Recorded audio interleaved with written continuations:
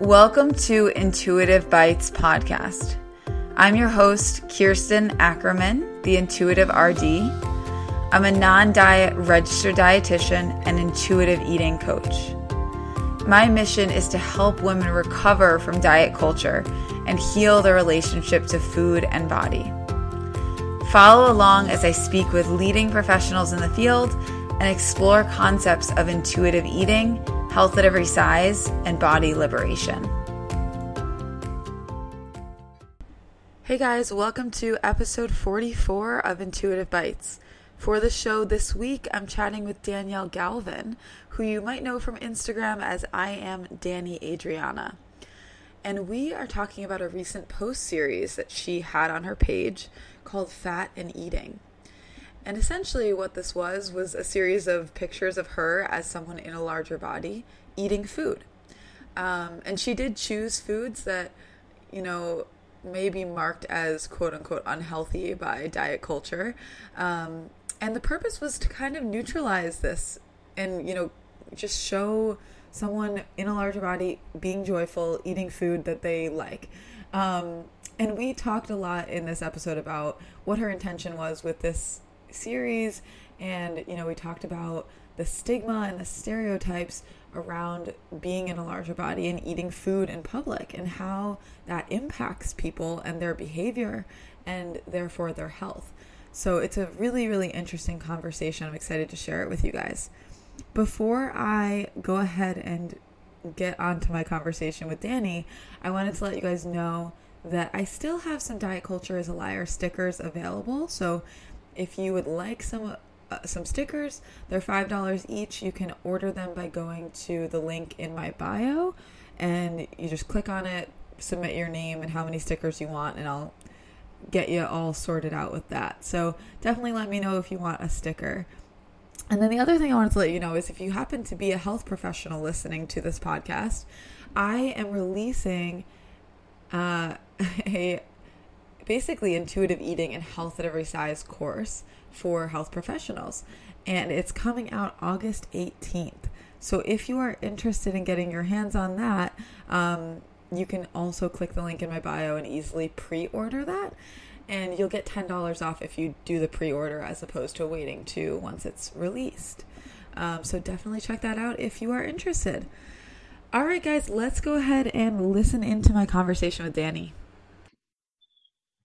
All right, Danny. So I am so excited you're here, and I would love for you to take a minute to introduce yourself and a little bit about what you do, and just more about the work that you're into. Sure. Thanks for having me. My name's Danny Adriana, or Danielle Galvin is my real life name. I run the Instagram account I am Danny Adriana, which also has like my own website and YouTube. But basically I'm a fat activist and body positive influencer, I suppose. I guess that would be my catch-all name. But I kind of do work online in peer support roles and activism around larger bodied people's experiences. Awesome. Yeah. And I'm curious to ask you too, like, how long have you been running your Instagram or like really been into this work? Sure. So probably since I started my Instagram in 2013, so that was 6 years ago now. And my activism type sort of information and work that I do probably started maybe 2 or 3 years ago. For the first 3 years I had an account, it was very much more focused on like eating disorder recovery and mental health and body positivity. And then as my account grew and I grew as a person, I kind of found things like fat activism and the fat liberation movement, and those things felt really safe and comfortable for me in a way that I felt accepted in those communities because I am a larger body person that identifies as fat. So that's kind of my journey to where I am today.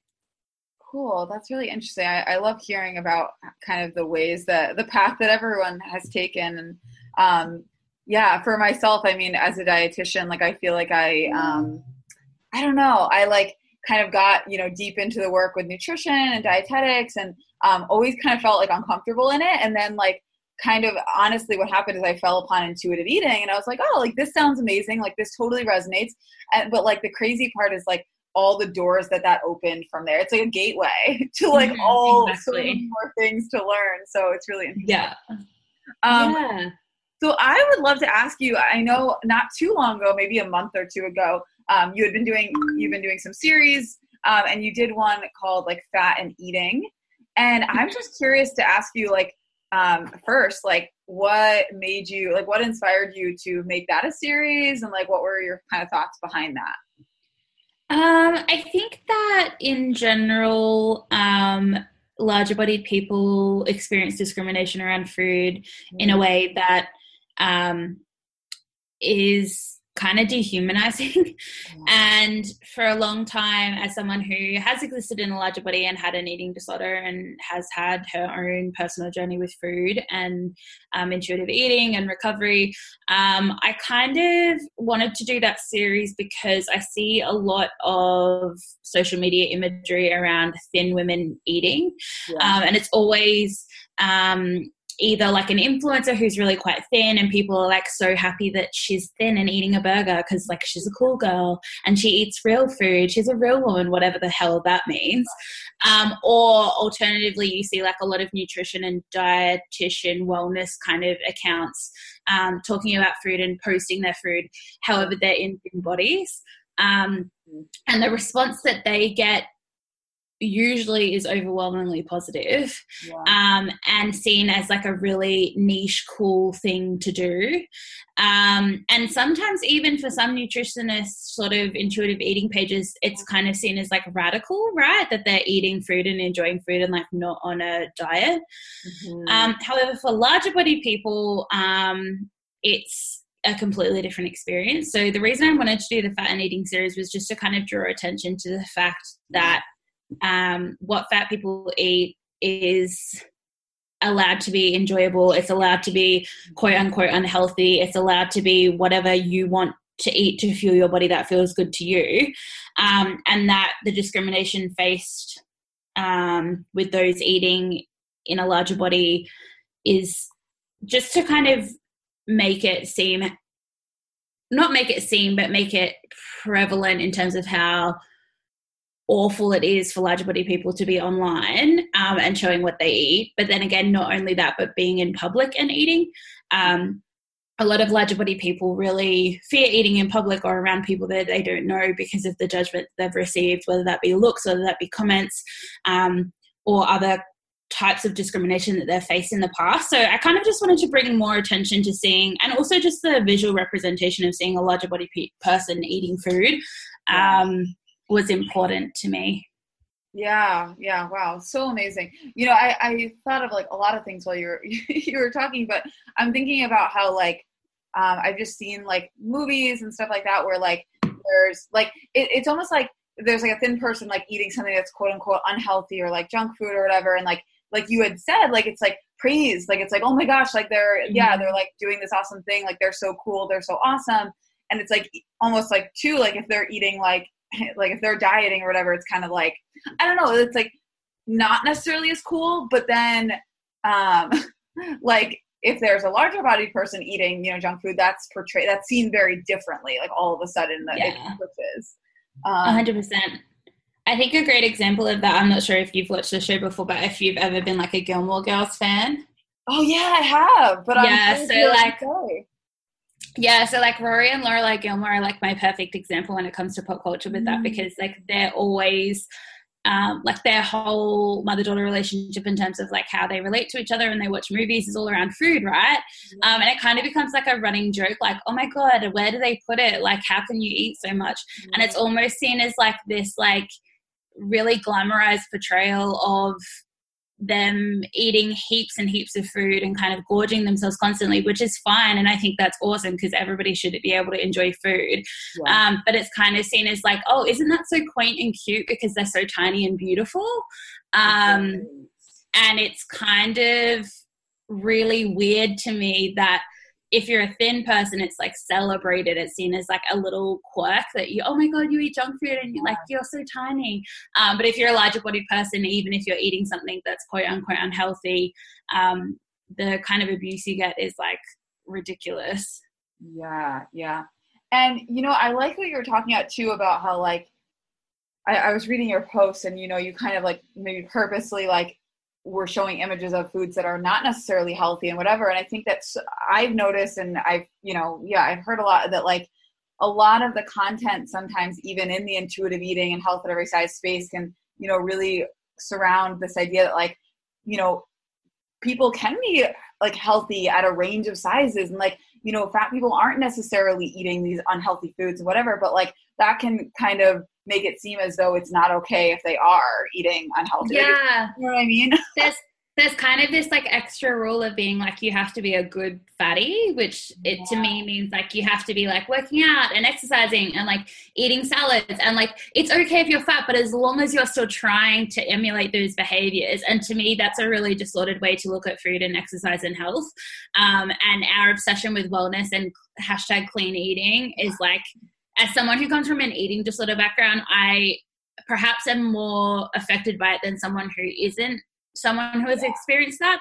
But I just find it so problematic on so many different levels, and how like toxic it does play into diet culture and our worthiness, that I'm just like not really here for it. I'm not really here for people saying, well, it's okay if you're fat as long as you're quote unquote unhealthy, because we don't really even know what real health is, because our paradigm of health and the way we look at health is so skewed and thin and whitewashed and like centered around basically white dudes, that our health paradigm doesn't explain what healthy actually is. So this idea that fat people have to be quote unquote unhealthy is just like something that I think is super unattainable and not really clarified. Like our idea of what health is, like what is health? Health is so different to every individual person. So I find it problematic from the core that if you're a fat person and you're like, oh, I'm going to post, I mean, not as an individual level, but if we're just talking about fat people and we're like, oh,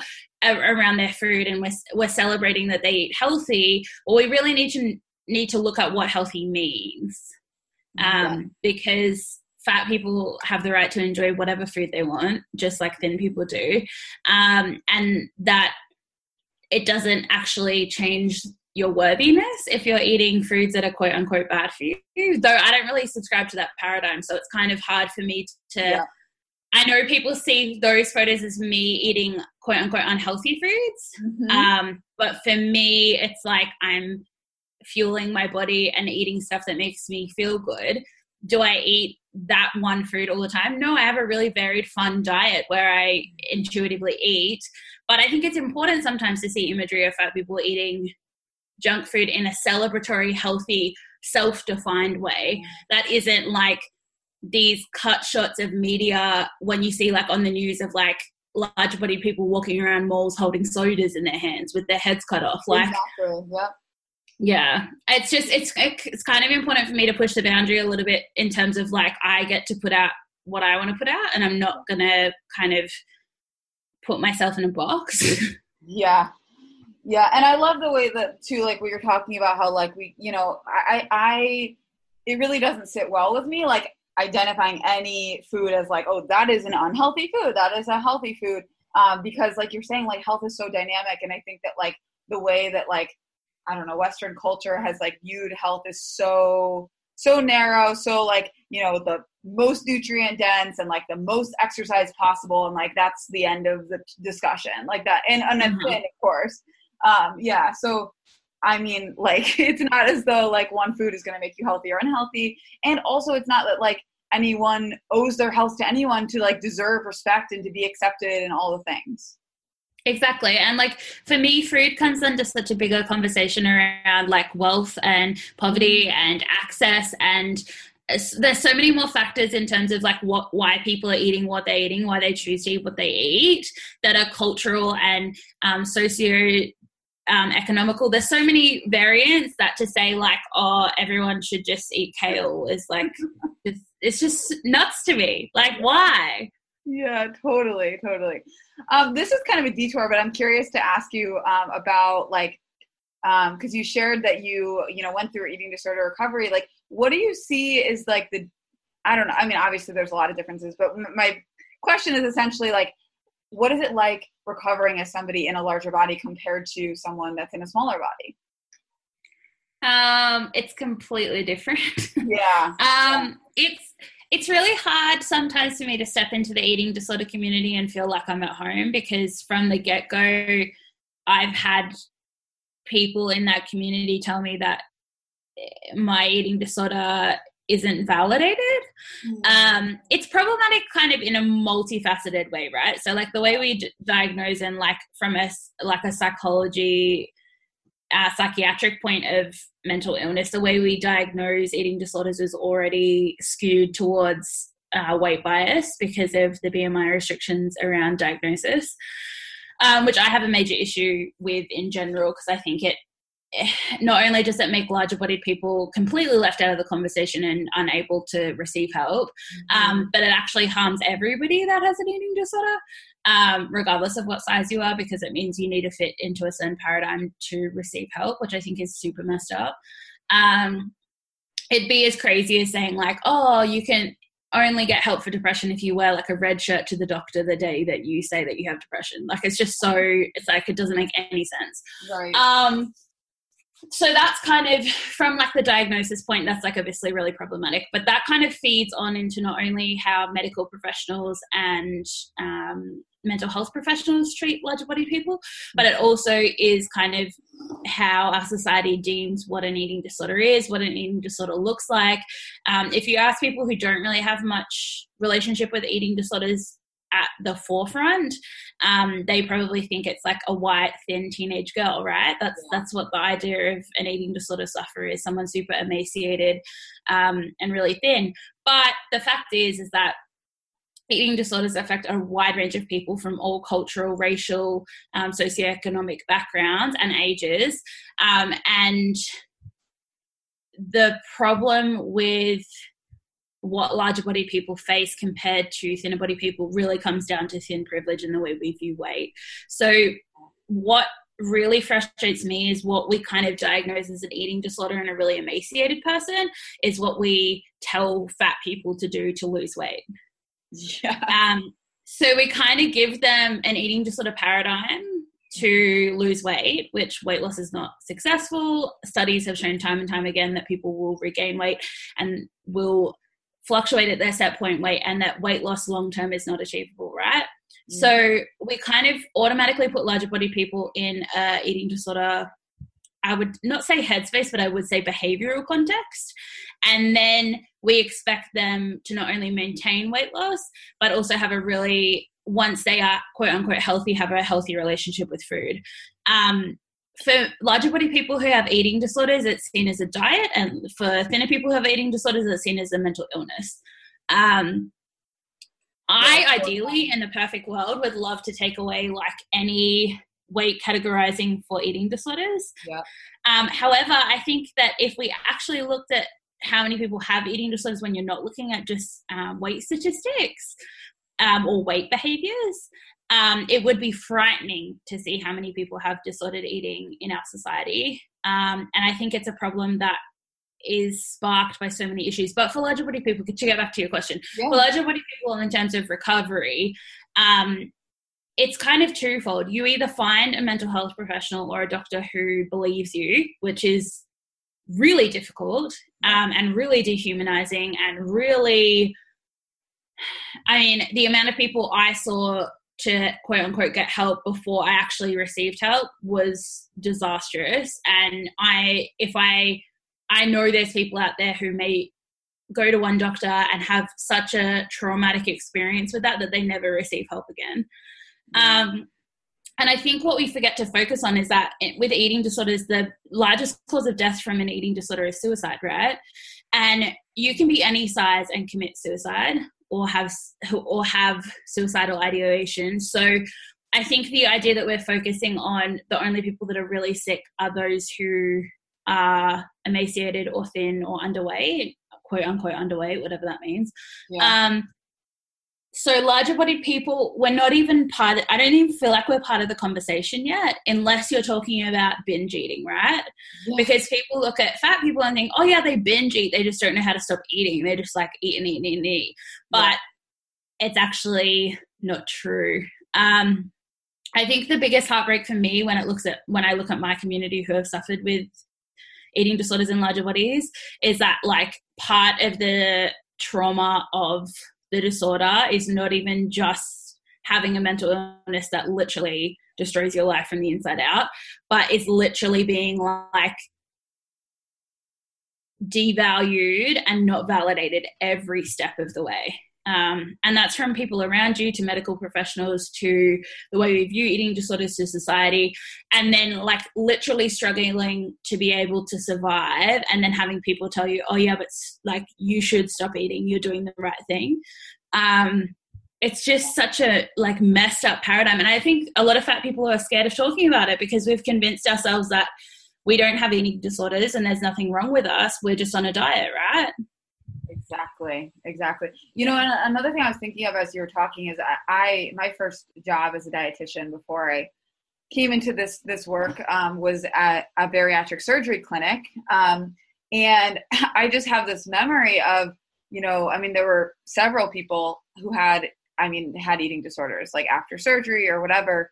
And there's this one that I'm thinking of in particular. And I just remember the way that like one of the other professionals that I was working with kind of spoke about this patient, and they were kind of like, I don't even know, like the word I'm thinking of is like, they were kind of scoffing. They were kind of just like, oh, like they took it too far. Like they're whatever, like, and just kind of like demeaning and like, just like kind of being like, oh yeah, she just like, whatever, just like looking down upon this person who literally like took like all the rules that we had like driven into her about what she should be doing after surgery and like how important it was that she did that perfectly. And then she did that, and she, you know, maybe did it so extremely that like it became an eating disorder. But it's like she literally just like took the rules and followed them. And then when it became an eating disorder, it was kind of like, oh wow, like what was she thinking? Like that was dumb, you know? Yeah. And it's like, how do you separate? For me, as someone with an eating disorder background, it's really hard for me I understand there's gray areas between diets and eating disorders, right? But for me, a diet is just a precursor to an eating disorder. That's how I see it, because that's how it started for so many of us. And if we actually looked at eating disorders in that way, and like if we actually took it on board that they're not something that you just do for a bit and then you get off and you go back to normal eating, it's something that is really detrimental in terms of your development mentally, physically, emotionally. I don't know. It's just this idea that diets are just like normal to me is so crazy as someone who's had an eating disorder. Yeah, absolutely. Oh my gosh. Yeah. So I want to get back and ask you a question again about like the Fat and Eating series. And I guess I'm curious, like your thoughts on like the ways in which like the discrimination and like the weight stigma in our society impact like the actual like choices that people in larger bodies make regarding food when they're in public. Sure. So for a lot of larger body people, it just means that they don't eat in public. It's kind of twofold. So when you're talking about how larger body people feel in public eating, obviously I am not like the spokesperson for all fat people in the world. So everybody has a really different experience with that. But in terms of like my community and what I've heard and my experience, it's this idea that you're like hyper vigilant, that you always feel like people are looking at what choices you've made, or looking in your grocery cart, or looking at what you've chose at a restaurant. And it's kind of this idea that larger body people will deprive themselves of food and of things that they actually want to eat, in terms of kind of making sure that they feel safe in their environment. Now, this doesn't go for all people, and certainly for me, now that I'm out, I just eat what I want and I don't really care. But to say that it's not an issue or something that fat people feel like they're being judged on would be super naive, because I still have moments when I know it's when you're in a marginalized body and you are part of an oppressed group, it's kind of like somebody doesn't even need to say something. It's kind of like, you know, when they're looking at you, right? And to other people, it may seem like they're really, for thinner people or people with more privilege, they may be super oblivious to it. But fat people know when they're being looked at, and fat people know when they're being treated differently. Mm-hmm. I listened to a podcast recently with this really great fat activist who said that she loves not that she loves being fat, but she thinks that, or she might love being fat. She didn't really talk about that. But what she appreciates about being her size is that she cuts through the bullshit of who people are really quickly, right? Mm-hmm. So once you reach a certain size in society, and once you are deemed fat, suddenly people's true colors are really seen. When people don't find you attractive or worthy, they will treat you very differently. And that's the same as eating in public, right? Like, you understand when people are looking at you or judging you in a way that is directly related to the size of your body. Yeah. And with fat and eating, part of the reason I wanted to do that series is to kind of come out of the shadows a bit of thinking that fat people have to, like, not desire food that makes them feel good or makes them feel comforted or makes them feel happy, simply because we're told that we should not eat at all until we're a certain size. Because that's pretty much what we get told. Like, yeah, people say, like, oh, you should lose weight healthily and, like, you know, everything in moderation. But, like, what they literally really mean is, like, we don't want you to be fat. Stop being fat. And then when you're not fat, you can eat what you want. Yeah. Because there's no restrictions. I know thinner people at times, especially those who have had eating disorders, feels like there's a lot of societal pressure to eat certain things and other things, and that's definitely diet culture. That's definitely a part of our society, but I think that there's still less links with worth and value with food than there is for larger bodied people, because it kind of determines whether people see us as valuable or not. And the people who are fat phobic and the people who do judge people by their body size, whether that be because of the way they were raised or just because they're shitty people or because they haven't really identified what fat phobia or diet culture is yet. Part of being in a larger body, I would agree with the fat activist that I recently heard, your fat friend, she's on Instagram and Twitter, that, you know, you really see people's true colors, because they won't treat you like a human any longer. Wow. And it's the sad part of being in a larger body is that you really start to understand where people's motivations for human connection come from. And for some people that doesn't extend to people who they don't feel like have value. Yeah. Wow. You know, another thing I was thinking of as you were talking is a client that I've been working with recently who basically, I mean, I do intuitive eating coaching and we were working together, and she was just kind of realizing some of the ways in which, like, a lot of things were still impacting her, even though she'd done a lot of work.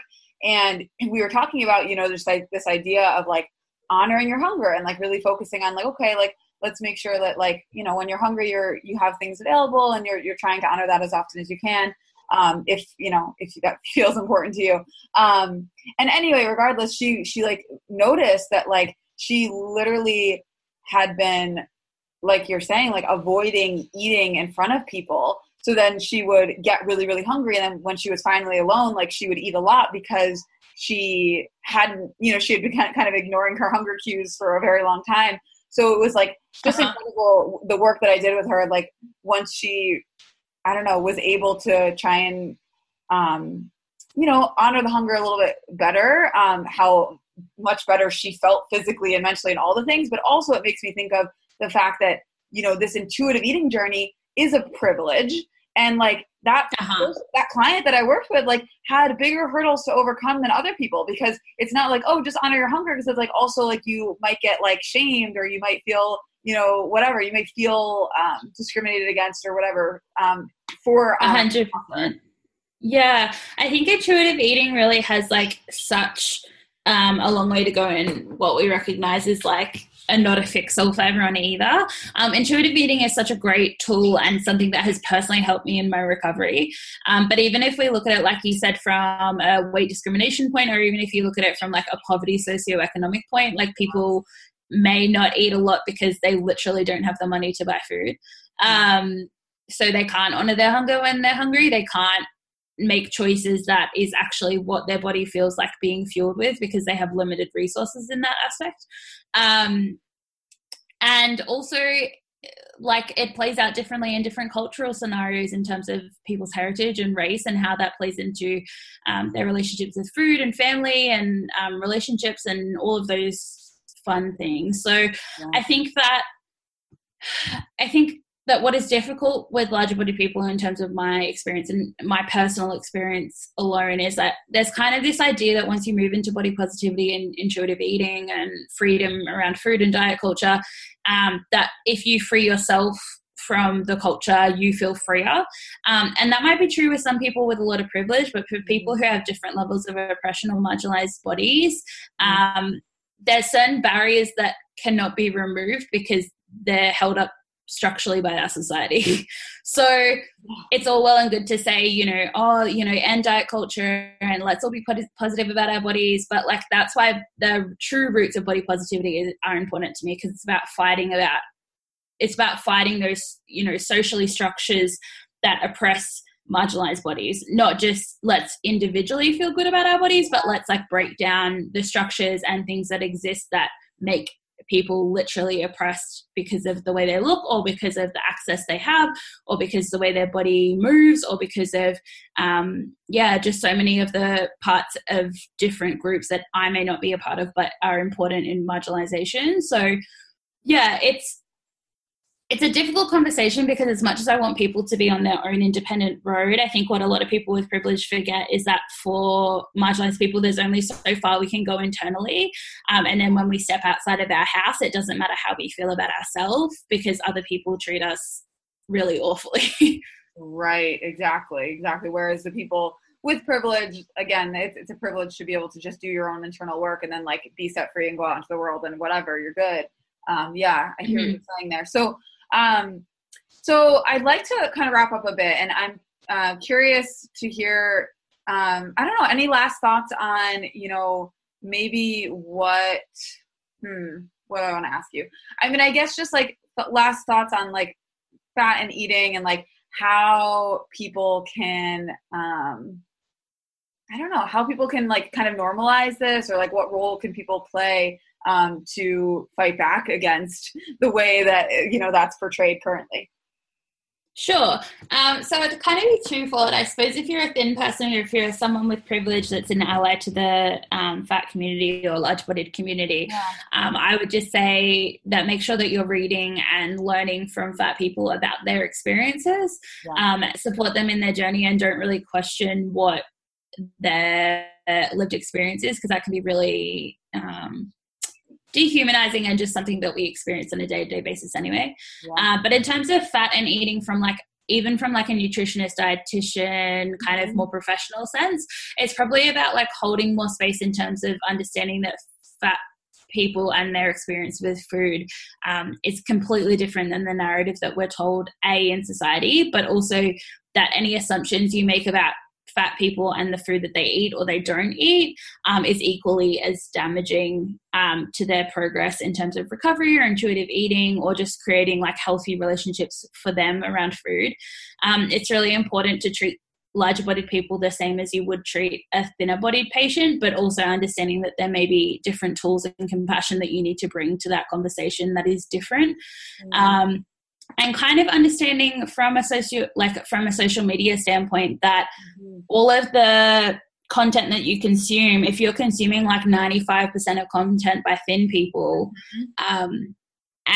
or people with, bodies that are privileged, so people who are not in the disability community or people of color, kind of expand your horizons a bit. If you're just following people who look like you and act like you and talk like you and eat like you, you're not really experiencing like the colors of the world and the ability to see the beauty in all different cultures and groups that exist. And it's also kind of limiting your progression as in free from diet culture, because if you think that your individual privilege experience is like the common and like most important narrative that you're consuming, it's really damaging to your progress too. Absolutely. Okay. Yeah, that's awesome. Thank you so much, Dani. And I would love I would love for you to share like where people can find you. I know you mentioned your Instagram before, maybe drop it again, and any other places or any resources that you have for people. Sure. So you can find me on all social media at I am Dani Adriana. So I am Dani Adriana is my handle on all social media platforms. So you can find me anywhere there. I also have a Patreon, which is kind of like a subscription service that people can subscribe and get rewards and certain resources and help support my work financially, which is just Patreon. And then I am Dani Adriana. And then this summer, I'm actually coming to the US with my friend Ashley from the Body Image Therapist, and we're bringing our Body Reconnect tour, which is like a 6-city tour this October to the US in LA, Portland, Orem, Chicago, and New York. And Nashville. That's the one I always forget. Nashville. And so we're bringing a 5-hour tour. Ashley's doing some really fun stuff around art therapy and embodiment and like body image stuff for your personal self. And then I'm doing some work around peer advocacy and fat activism and kind of discussions around privilege. So we're bringing that tour, which you can find all the details of that on my Instagram as well. Awesome. And I'm super excited to meet up with you when you're in New York because it's not too far from me. Yay. I'm so excited. All right. Thank you again, Dani. All right, guys, that is a wrap on this week's episode. Definitely go ahead and check out Dani on Instagram. Her handle is I am Dani Adriana. And like I mentioned at the beginning of the episode, if you're a health professional listening to this and you're interested in the course that I'm releasing on intuitive eating and health at every size for health professionals, check out the link in my Instagram bio. If you don't know my Instagram, it's at @theintuitive_RD. And you'll be able to pre-order that and get $10 off the full price if you purchase it before it releases, which is on August 18th. All right, guys, that's it for this week. I will be checking in soon. Thank you.